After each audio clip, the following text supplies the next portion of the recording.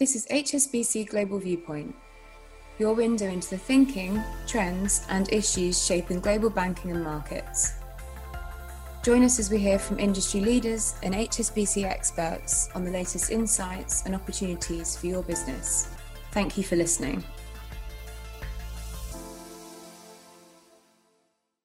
You're listening to the HSBC Global Research Macro Viewpoint, where we speak to the economists and strategists behind some of our key reports. Hello, I'm Piers Butler, and welcome to a special edition of the podcast. We're going to be taking an in-depth look at the global economy, where soaring inflation, slowing growth, elevated commodity prices, supply chain pressures, and volatile financial markets leave central banks with a serious fight on their hands. This podcast was recorded on Thursday, the 23rd of June, 2022. Our full disclosures and disclaimers can be found in the link attached to this podcast. Joining me today are Janet Henry, Global Chief Economist, and Jing Liu, Chief Economist for Greater China. Janet and Jing, welcome to the podcast. Hi, Piers. Thank you. So you've just published the latest edition of the Global Economics Quarterly, and obviously the outlook is very focused on inflation, but should we also be worried about growth?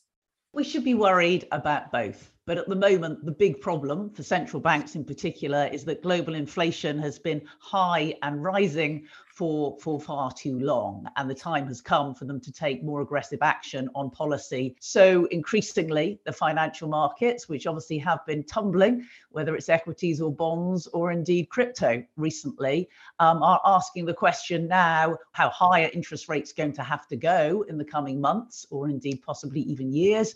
And how painful is that going to be for the economy? I mean, central bank forecasts at the moment are actually pretty benign. Yes, the ECB and the Fed are forecasting some slowdown in growth, but it's not significantly below trend or anything. They don't see a big rise in unemployment, but they have got inflation coming back to target. So they are, I suppose, suggesting that they're going to be able to tame inflation with relatively little impact on growth. But as we've been talking about for the past year or more, there are a lot of disruptions out there regarding supply chains. We are seeing the impact of the Ukraine war feed through in a number of different ways.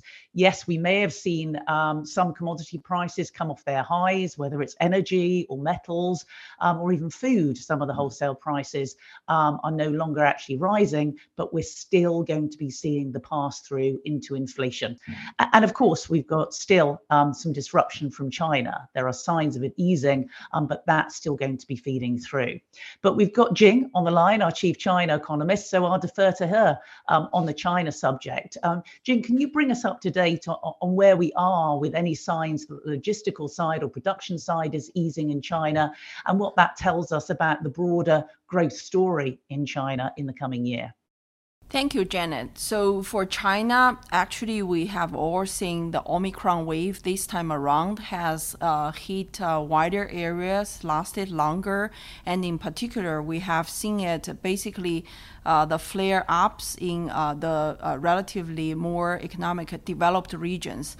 So as a result, we have seen, production and services and everything have been hit just like the one we saw in 2020.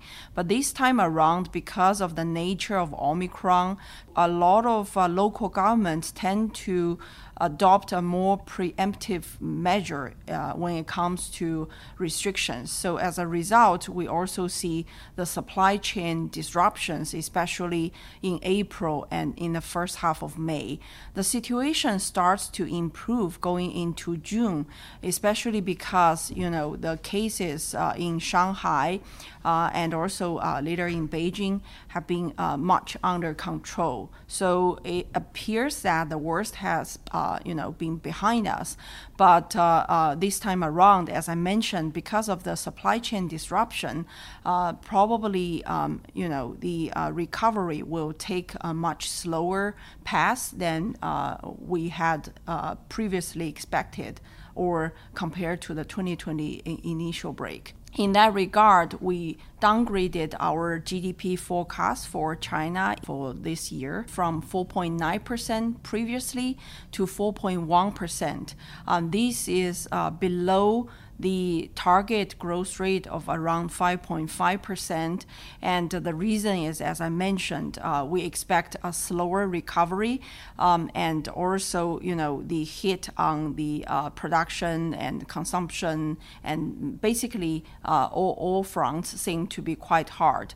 And the labor market is also under lots of pressure. In particular, the unemployment rate seems to stay elevated, especially for the young people as well as for those in big cities. What I wanted to sort of focus on is also in the US. So Janet, when I look at your report, you seem to be taking a more cautious outlook for the US economy than the Federal Reserve, but you're not looking for a recession. Why is that? Well, yes, we do have a more marked slowdown in the US. Certainly our US economist, Ryan Wang, expects growth to slow, certainly by early 2023 to around the 1% or below kind of annualized rate. That is a more rapid slowdown than the Fed certainly is forecasting.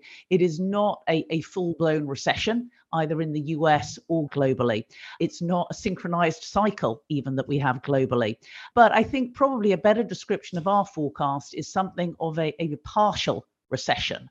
It is going to be somewhat uneven, just as uneven as the upswing that we saw from the middle of 2020 onwards. So the forecast that we have is for an outlook that is similarly divergent as the downswing comes through. Some parts will be much more resilient than others.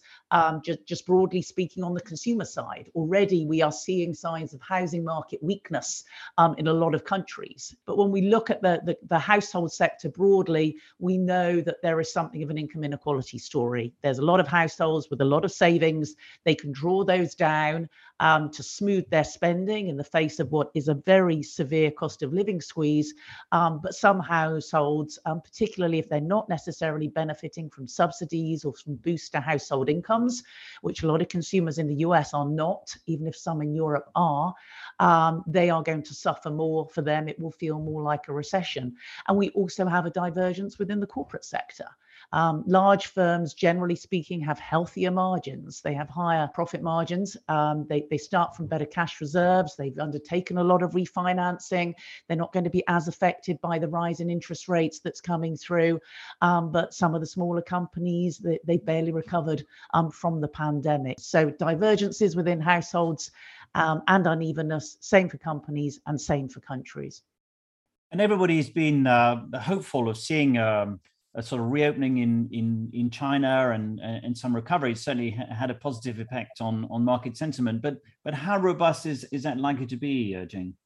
Well, I think this basically depends on how the COVID situation evolves over time, and whether there's any change or deviation from the dynamic zero. Our base case remains that most likely China will stick to the dynamic zero COVID policy for this year. And on top of that, I think it's important to note that there have been quite some policy stimulus announced in the first half of the year. But going forward, we actually expect the policy implementation to be more rigorous. A reason for that is basically at local level, in particular for 31 provincial level administrations, they are going to finish the party official turnover by the end of this month.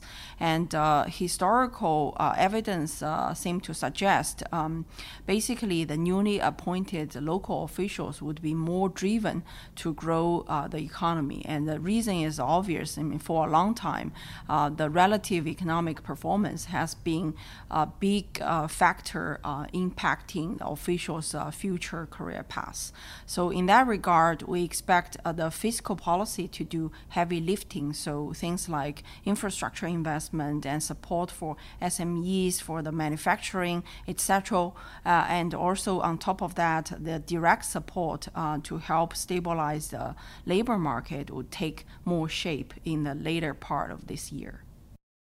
I guess one of the overall messages, Janet, from your Global Economics Quarterly is sort of encapsulated in this sentence of peaking is not enough, that that this is actually going to take time for the central banks to get the situation of inflation under control, and therefore there's a lot of risks associated with growth. Can you just expand on that a little bit?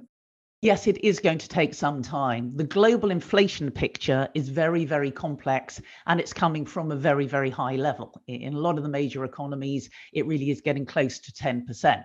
So coming from such a high level, we should see inflation rates start to peak at some point relatively soon. But the key risk for central banks is that there is still a risk of a wage price spiral. Even if inflation goes from 9 to 7, that's not going to stop workers in a tight labour market seeking higher pay gains. So the fact is the central banks are not going to be able to loosen their grip anytime soon. They are going to have to continue to tighten policy in the coming months until they are confident that inflation is not only heading lower, but is going to continue to head lower and back towards their 2% inflation targets, at least over the course of the next couple of years. So they'll be looking not just at what's influenced by base effects. You know, the fact is the year-on-year changes should improve, but at the moment, some monthly rate of inflations are still rising at kind of 0.6 each month. They need to start rising by less than 0.2 each month. And central banks are increasingly acknowledging that to stop the risk of a wage price spiral and to lower wage growth, that is going to mean that we're probably going to see some higher unemployment rates coming through. That will be feeding through into the lower growth outlook. And over time, lower growth should mean at least the demand side of inflation should start to ease. And of course, central banks will be hoping that the supply side, these supply constraints will be easing as well. But of course, China's starting from a very different backdrop. You know, I'm talking a lot about central banks, which are going to be still tightening policy. And that is pretty much a global story, apart from the Bank of Japan and in China. Everywhere else, it's still tightening. Latin America, even, we keep revising up our interest rate targets, although we do look for some easing in 2023. But China is still the one that is going to be easing policy, both on the monetary and on the fiscal side through this year.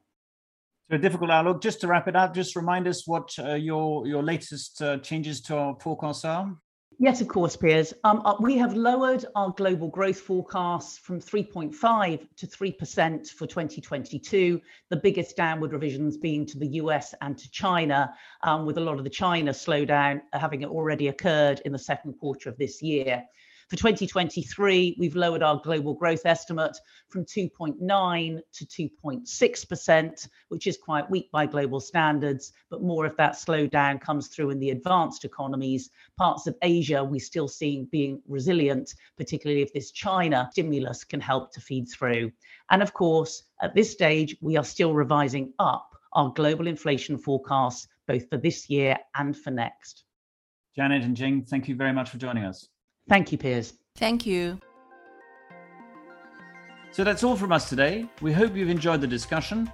From all of us on the team, thanks very much for listening. We'll be back again next week.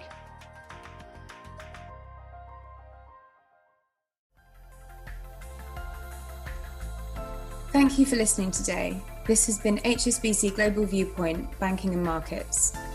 For more information about anything you heard in this podcast, or to learn about HSBC's global services and offerings, please visit gbm.hsbc.com.